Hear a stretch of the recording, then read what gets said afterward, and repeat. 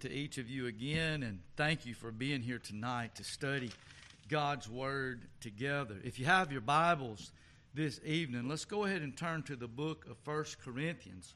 I'm going to take a little bit of a break from the Psalms tonight. I hope you're enjoying reading Psalm 94, meditating on it. I've really enjoyed that every day. I get another little nugget out of it, but y'all remember that at the beginning of this year, I said that I would bring a series of messages about being a better follower of Jesus Christ and a better leader to those that God has called us to serve. So my mind has just really been turned to that again this week. And so the title of the message tonight is Leading in Our Relationships. Leading in Our Relationships. You know, the truth is that real leadership, success, can only be achieved by working with others. Do y'all agree with that? You must be able to work with others. We see the Lord Jesus Christ himself, who needed no one. What did he do his 33 years on the earth? He built relationships. He called men to follow him and experience life with him. He built relationships with his family. He built relationship with his disciples and those of his day. The success of Providence Church will not rest on the back or the talent of just a few, or it'll fail. Beloved, I hope we feel this way tonight. We're all in this together. And so it's been so wonderful even working on the project back here is just how many different people have lent their time, their talents, their means, brothers, sisters, young people, older people, middle-aged people, people of varying talents, even people have come and helped that aren't even members of this church. And so God has used all of that and used those relationships. And he's been doing that here, and he's been doing that among his churches since he established it when he was here among us. And he meant for it to be that way. But really, isn't all our life is about relationships. Husband and wife relationship. Father and mother, parent-children relationship. We have our relationship within the church. You have relationships at your job. You have relationships at school. And all of life really is about the relationships that we have. And so I just want you to just really think about tonight and challenge yourself tonight to think about how is God using me in my relationships with others, and how can I be used by God, especially in those relationships where God might bless you to lead in those relationships, because we'll destroy our leadership and our relationships if we try to domineer others or exploit others just for our personal gain. I've been around people like that, people that even viewed themselves as great leaders.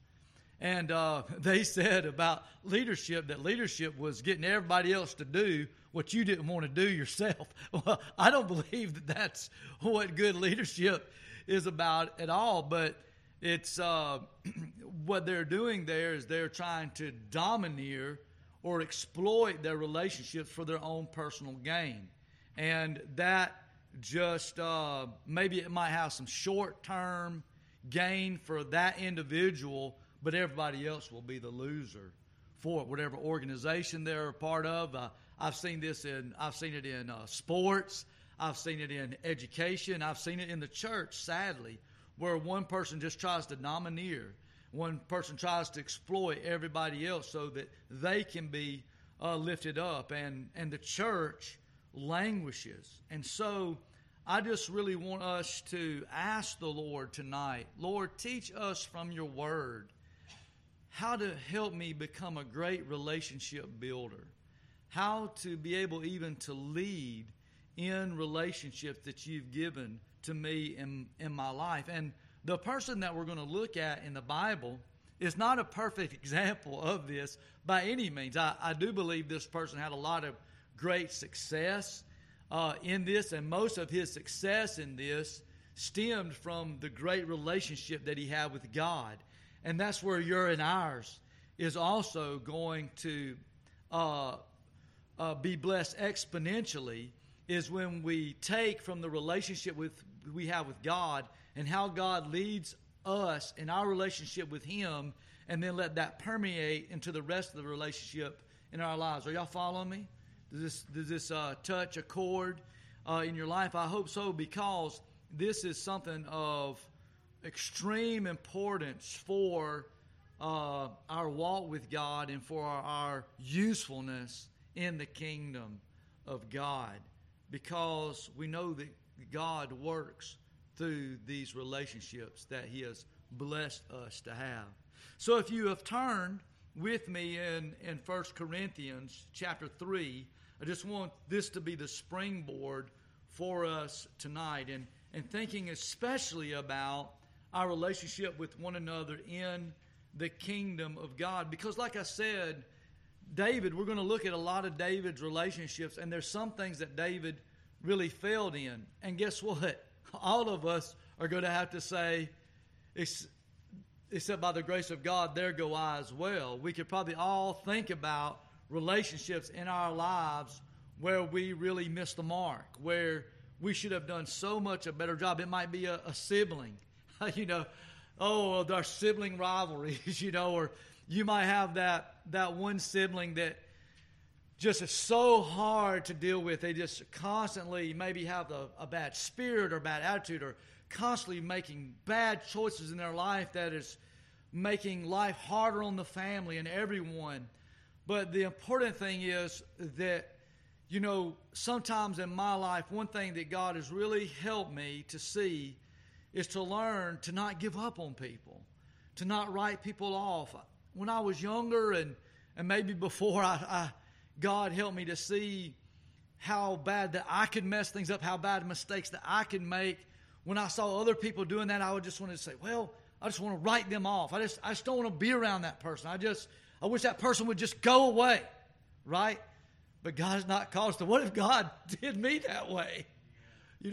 Wouldn't we all be estranged from our loving Father and from the arms of our Savior if He dealt with us in that way? And so we need this so much. And so I'm going to set before us some things that are ideals and things where I feel like David really did well, but also acknowledging that everybody except the Lord Jesus has made a lot of mistakes in this area. But in our relationships, we don't want to let our mistakes define us. We want to learn from them. We want to grow from them, and we want to improve them by the grace of God. So here the Apostle Paul is writing to the church at Corinth, who apparently were having a lot of division, a lot of jealousies, a lot of turmoil in their church. I'm so thankful that it's not that way here at Providence.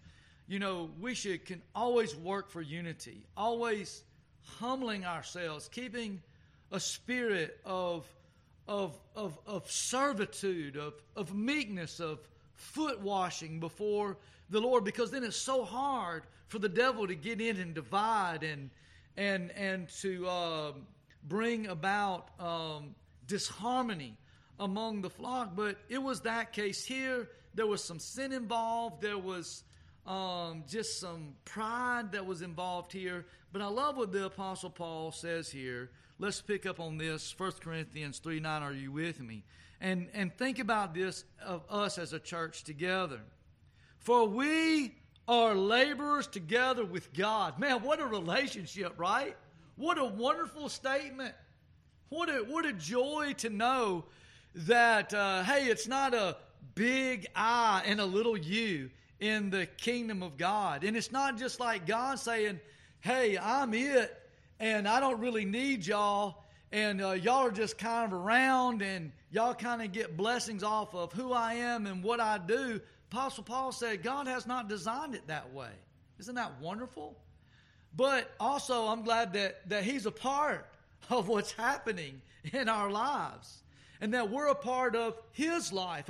We are a part of what's in God's heart that He desires, and we can know His heart. That's what we said about David's greatest relationship was with God, and he was known as the man what? After God's own heart.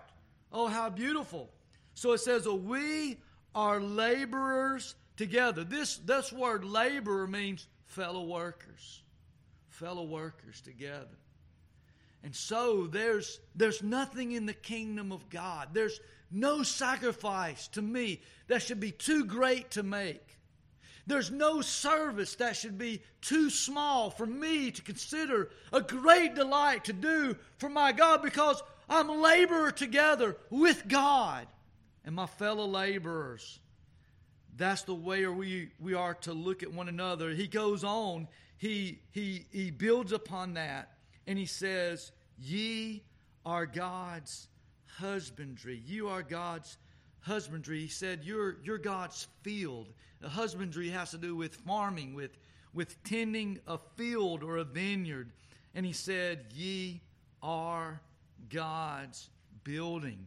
And it's in this relationship work that the church can become so strong together. When we're intimate with one another, when we're praying for one another, when we're encouraging one another, when we're caring for one another, when we are helping one another overcome even the faults and failings that we see in one another in love. It's a powerful thing. It's a wonderful thing. So I'm just asking you to think about your relationship with your brothers and sisters in the church. Am I intentionally seeking to build a positive, wonderful, beautiful, spiritual relationship as much as I can with every single brother and sister that I come in contact with? And so we should. And some because of age, some because of distance, some because of personality. We're going to be closer to some than others. But in every relationship, we want to have as great a relationship and as good a relationship as we can possibly have. Yes. Oh, what mistakes parents made in the Scriptures, showing favoritism to their children, and the jealousies that it caused, and the turmoil that it caused. Even King David made some bad mistakes in that with his children. Remember how he doted on Absalom, and it came back to hurt him. How Jacob doted on Joseph and caused such jealousy among his brothers. But we are just closer to some people naturally through different things. But we should view every single brother and sister in the church as just as important as everyone else to our heart and to our soul. And ready always to see God grow that and use that. So just want now to just turn to a verse. This verse, I'll just be honest, it's not really speaking directly to what I'm going to talk about, but there's a phrase here that I want to use to just kind of think about, to help us think about this message and think about this topic. So in Revelation chapter 3, turn with me there. Because we're talking about David tonight. Maybe your mind's already running about David.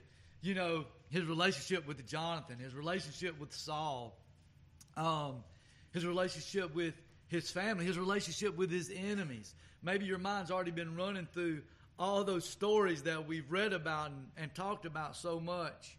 I hope that it is. We're going to visit some of those tonight. But here in Revelation chapter 3, the angel, and to the angel, verse 7, and to the angel of the church in Philadelphia write, these things saith he that is holy. This is the Lord Jesus Christ. He that is true. Listen to this phrase. He that hath the key of David. He that openeth and no man shutteth, and shutteth and no man openeth. Now it's very interesting that Christ is described as one that has the key of David. That's a neat phrase, isn't it, when we think about what is the key of David. Well, I'm going to kind of just use that thought of the keys of David and tied into the relationships that he had and the keys that he used to build and maintain good relationships across the spectrum of his life. But what the key of David is, and I think it does relate to us, the key of David, if you'll study in the Old Testament, David had this vast treasury. He was so blessed by God. You remember how he saved up to build the temple, and he won so many battles, and so many people were bringing gifts to him from surrounding nations, and he just stored it up and he stored it up. Well, the key of David was the key that was given to open up this great treasury. And so I want us to just kind of think about that tonight in our relationships.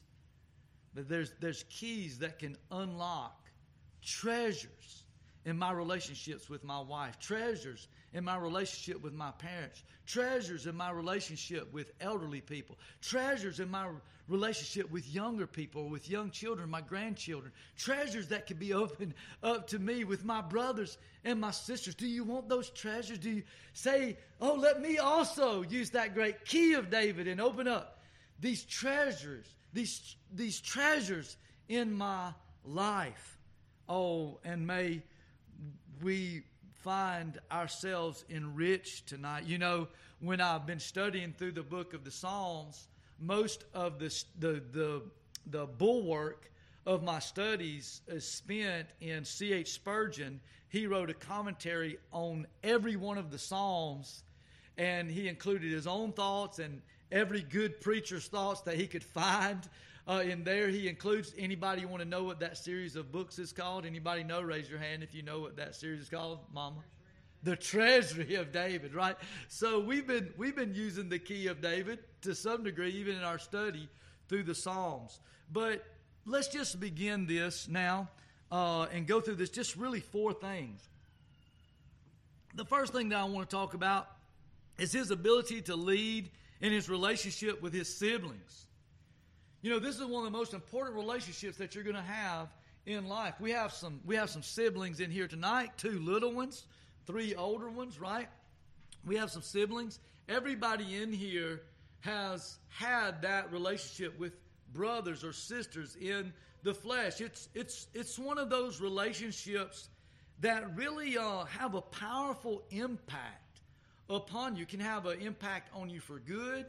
It might can even have the opposite impact depending on how that you deal with that. And so just every person in here, I want you to think about the relationships that you have with your brothers and with your sisters. And what do you think the status is of those in your life? Is it what it should be? Is it all that it could be?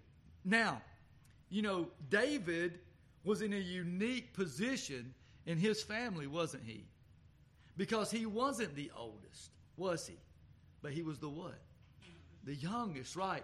I'll never forget going to Kisii, Kenya, meeting Elder Dismark Obandi that pastors the Singera Original Baptist Church there. He has this huge family, and he has these brothers. It's kind of how I imagine David and his brothers. I mean, these guys are big guys. If y'all remember watching some of the baptism, you know, it took me and Marvin to baptize some of these guys. They're just mountain men. They're just huge, and they're just stair-step, just one after other, kind of like, what's the old movie that we like, Mama, with all the brothers try to get married? 7 wives for 7 brothers, right? That's what it looked like there. And but Dismark is the youngest, but God called him to preach, and he's their pastor. And they all look to him as a leader in their lives. It's a beautiful thing, even though they're very accomplished men in their own right, yet they see him as God's messenger to them and their spiritual leader. It's a beautiful thing. So you know the story about David, right? That God said, I'm going to choose out a king, and I'm not going to choose one with the eye of the flesh like they did Saul. They picked Saul because he was a head taller than everybody else. He looked the part physically. There was something broken inside of Saul. Saul had a problem with relationships, didn't he? It was all about Saul. Talk about somebody that destroyed his own kingdom, right? Through domineering, through exploiting others. Even his relationship with Samuel, the man of God. Well, that's just a case in point and side note there, right? Not the way that we want to be. Samuel is sent to the house of Jesse. He said, God sent me here to anoint the next king of Israel. Jesse's excited. Man, he brings out his firstborn. I don't know, was it Eliab? Maybe I think that maybe that was the name of the firstborn. I might not get that right. Seems like that's right in my memory. Strapping big guy. God says, no. The next one, no.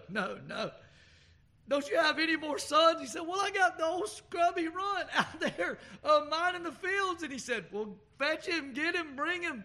And he comes before him. And God said, that's my man. And he kneels down in front of all those, the house of Jesse. And he's anointed by Samuel the prophet to be the next king, the youngest. So we pick up the story. Y'all remember that there was a great battle, right? Y'all going to have to turn with me quick here. It's mostly going to be in 1 Samuel in this area. Let's go to 1 Samuel 17. In his relationships with his siblings, let's just look at him here. 1 Samuel chapter 17. And I hope that you'll enjoy remembering some of these stories. So it's the great battle between the Israelites and the Philistines. Goliath is coming out and as their champion and challenging and mocking God. And let's pick up in the middle of the story, 1 Samuel 17, beginning in verse 17. Be thinking about your relationships with your brothers and sisters and where they stand right now in your life. I'm talking about your natural brothers and sisters, or maybe you have extended ones. 1 Samuel 17, verse 17. And Jesse said unto David, his son, take now for thy brethren an ephah of this parched corn and these 10 loaves, and run to the camp to thy brethren, and carry these 10 cheeses unto the captain of their thousands, and look how thy brethren fare, and take their pledge. This is an important part of our relationships with our siblings, that we're always looking out for their good. We want to see them blessed. We're happy when they're doing good. We're in our relationships, we're seeing, how are you doing? And I'm looking for your good, and take their pledge. Now Saul, the men of Israel, were in the valley of Elah, and they were fighting with the Philistines. That's what was going on.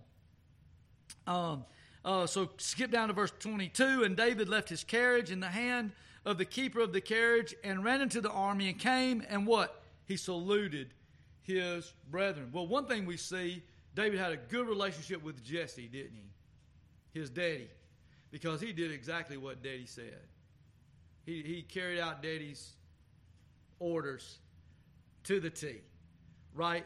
And I like, if you even notice in the story, that it says there that he didn't just forget what his work was and what his job was. He made sure that the sheep, which was kind of his responsibility, that they were taken care of while he went and did what his dad said that he could do, because that was his part in the family that he was responsible for, right? But it wasn't just about him. It wasn't just about his job. He had time to do something that was important to his father. He had a love and a care for his brothers, right? But you know, his brothers even spoke bad about David about this, didn't they? They were kind of, I think there was a little bit of jealousy going on between these brothers about David. And let's pick it up, verse 28, and we see this. And Eliab, he's seen this Philistine. He's asking, what's going on here? This is news to him. He's kind of shocked by all this. And Eliab, there he is, his eldest brother, heard when he spake unto the men, and Eliab's anger was kindled against David, and said, why camest thou down hither? And with whom hast thou left those few sheep in the wilderness? I know thy pride and the naughtiness of thy heart, for thou art come down that thou mightst see the battle. Man, you ever been treated by your siblings this way? Right? Misjudged your heart? Misjudged your actions? I mean, David was right in everything. He did everything just right and was still treated like a doormat, wasn't he? By the oldest. Hard to take that sometimes. Hard to take those things in a family sometimes, those wounds, those hurts, those things. Try to be one that doesn't react to things in the way that Eliab did. But I love what David said. David didn't strike back at his elder brother and say, you know what? I thought you were something, Eliab, but now I know that you're just a big old chicken. Because here this giant is, and you're all talking about how tough and how great you are, but you're over here shaking in your armor with everybody else. No, he takes the personal stuff. He just puts all that personal stuff aside. That's beautiful, isn't it? Because he was just a young man. He didn't let that detract him from what was in his heart, which was love for his family, love for God's people, and love for the glory of God. And David said, what have I now done? He said, how can you fault me? He said, is there not a cause? Ooh, that just resonates deep in me. And what about the cause in our siblings and in our relationships with them? Don't we want to be used by God to point them to Christ, to see the glory and the beauty that is in Him, and to point them toward that relationship through our relationship with them? Well, that's powerful now. God's used me that way in some of my own siblings. With my brother Marvin and my sister Lydia, I know God used me in both of their conversions through their own testimony. The love, the care, the mentorship, the discipleship in there. God did all the saving. God deserves all the glory, but He used that relationship that we had and that was built in there to change their lives. To change their lives. See, even though David had been anointed, what I love here is that he served with humility. Maybe you're the best and brightest of the whole group of your brothers and sisters. Maybe you're more talented. Maybe you're smarter. Maybe you make better decisions than all of them. And maybe you think, well, they should all kowtow to me. Or maybe we would just be like David and said, you know what? These are my brethren. I care about them. I love them. But I love the cause of God the most. And it's not beneath me to be looked at as a servant. He served with humility, didn't he? Oh, and how God gives grace to the humble and lifted David up above his brethren. Even though he was humble, I love this too. He was not afraid to take a stand. Now, you got to do this with siblings sometimes too, don't you? And they have to do it with you. Sometimes you got to have some courage. Sometimes it can't just be go along to get along. But just making a stand don't mean that you don't love people. It doesn't mean that you think that you're better than them. But you can be used by God to speak God's truth in love into their life. Who could speak more into their life than a blood brother or sister? Beloved. And that they know that love you. Oh, David embraced his siblings in spite of their faults, in spite of their failures, in spite of their fears. And he led them. Said, Brother Nathan, how do you know that? Go with me to 1 Samuel 22 and we'll close this point out. He was able to lead in his relationship with his siblings, even though that he was the youngest. Look at this. Look at how it ended up. 1 Samuel 22, David therefore departed thence and escaped to the cave Adullam. And when who? And when his brethren and all his father's house heard it, they went down thither to him. They became some of David's greatest companions and followers and helpers in his Davidic dynasty. And I believe it was because of the attitude in the heart that David had and showed to them. And they knew that what his heart wasn't that David might be exalted, but that God might be exalted and that all their lives would be blessed together. Is that beautiful? So I just pray for every one of you and for myself that in our relationship with our siblings, that we would lead in a way that God would be pleased to use our relationship to draw us all closer together to Christ, to point us toward that cause, to look out for one another for good, to take stands in one another and for one another in our lives. I love that. Well, also, it was just beyond, a lot of people do good with their family, but what about outside the family? I want to talk about David's ability to lead in his relationship with his friends, and I've got to start moving closer, and this is mostly with Jonathan. Y'all know 1 Samuel 18, just going to look at the love they had for each other. 1 Samuel 18, 1 through 4. And it came to pass, when he had made an end of speaking unto Saul, that the soul of Jonathan was knit with the soul of David. And Jonathan loved him as his own soul. Man, how wonderful to have a friend like that. So I want you to think about your friends now, the friends that you have. And Saul took him that day and would let him go no more to the home, to his father's house, so he's kind of separated from his siblings now. Then Jonathan and David made a covenant, because he loved him as his own soul. And Jonathan stripped himself of the robe that was upon him and gave it to David, and his garments, even to his sword and to his bow and to his girdle. Man, what a friendship. And Jonathan was above David. Jonathan was the next in line to be king. He was the prince of Israel. And yet, he loved David so much, he said, I love him as my own soul. And I believe that was because of the spirit that was within David. And men and people and friends were attracted to David. Remember his mighty men? Remember, Brother Kevin, how that David just said that one time, I just wish I had a cup of water from that well where I grew up when I was young, and they broke through the whole garrison of the Philistines just to get him a cup of water and bring it to him. And David was of such a great heart. He said, I'm not even worthy of this. I can't even drink. And he poured it out as an offering to God. The people love you like that. The people want to be your friend like that. A friend that loveth at all times. A friend that sticketh closer than a brother. One that is born for adversity in the life.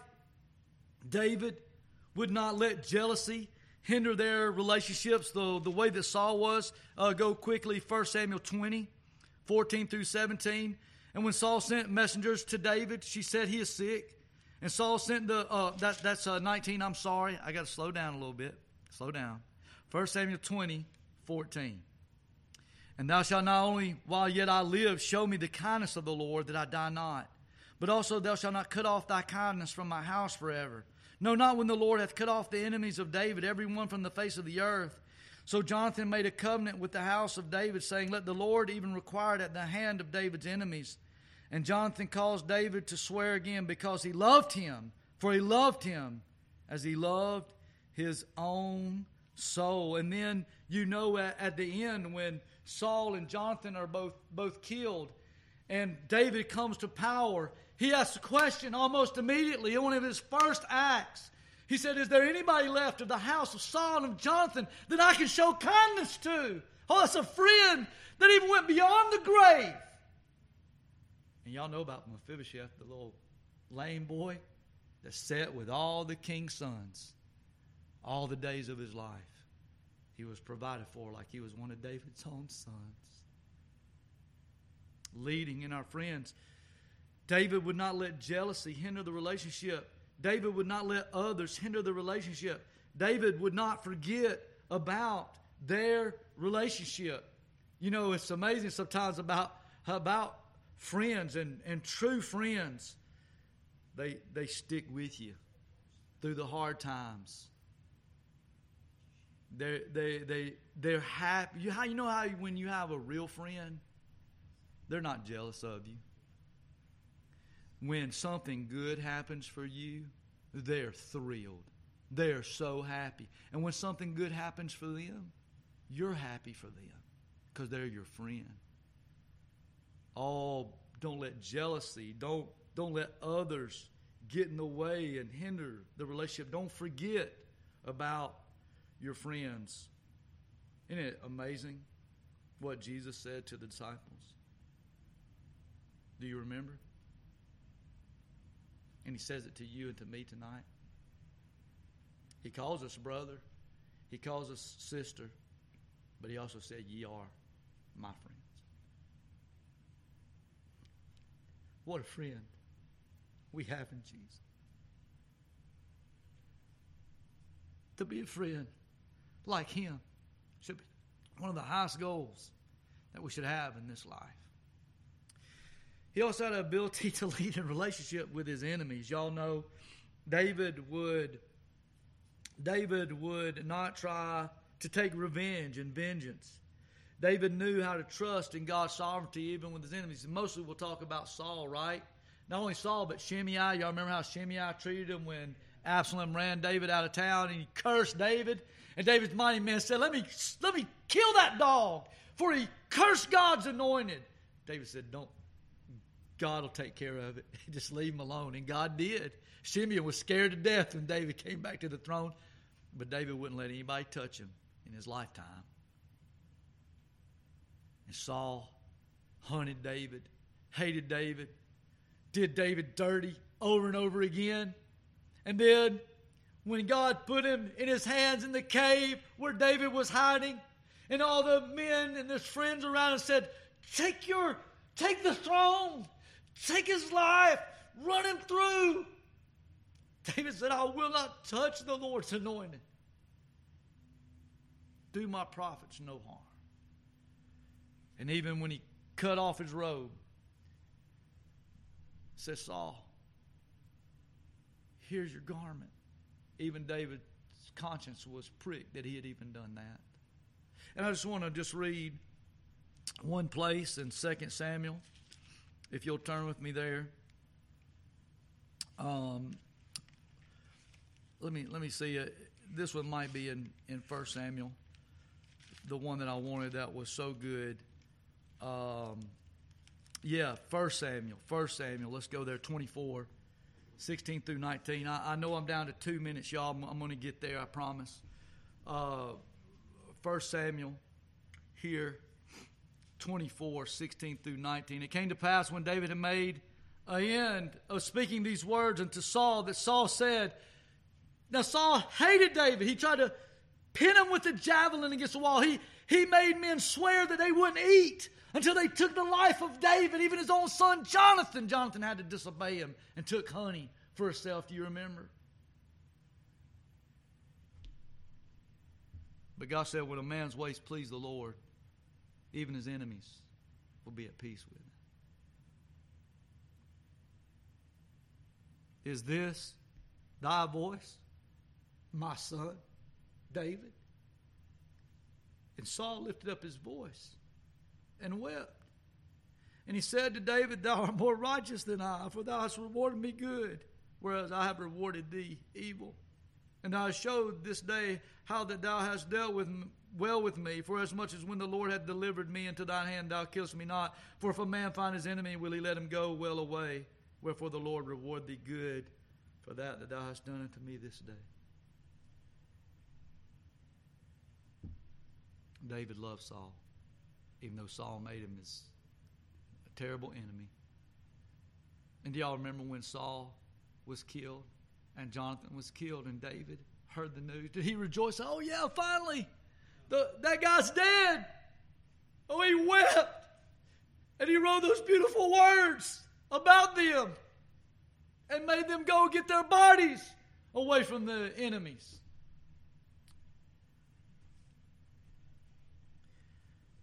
Even in our relationship with our enemies, what did Jesus say? Love your enemies. That's probably the highest form of spiritual maturity that one could hope to attain to. I'm probably the quietest I've ever been in my life. I was determined I was going to one time pray for my enemies. That was probably the quietest moments I ever had in my life because I didn't know how. I didn't know what to say. His ability to lead in relationship in the worship of God. David knew how to back up and admit when he was wrong. David led others to worship with a whole heart and unashamed. I'm thinking about all that, several instances when he wanted to get the ark. And you remember Uzzah, was it Uzzah? No, yeah, it was Uzzah, reached out, touched the ark, and David backed off. But then he saw that the place where it was blessed, and he came back, and he danced before the Lord. With all his might, he led it was like something like every time the ark went 6 foot, David said, "Stop, let me make a sacrifice to God."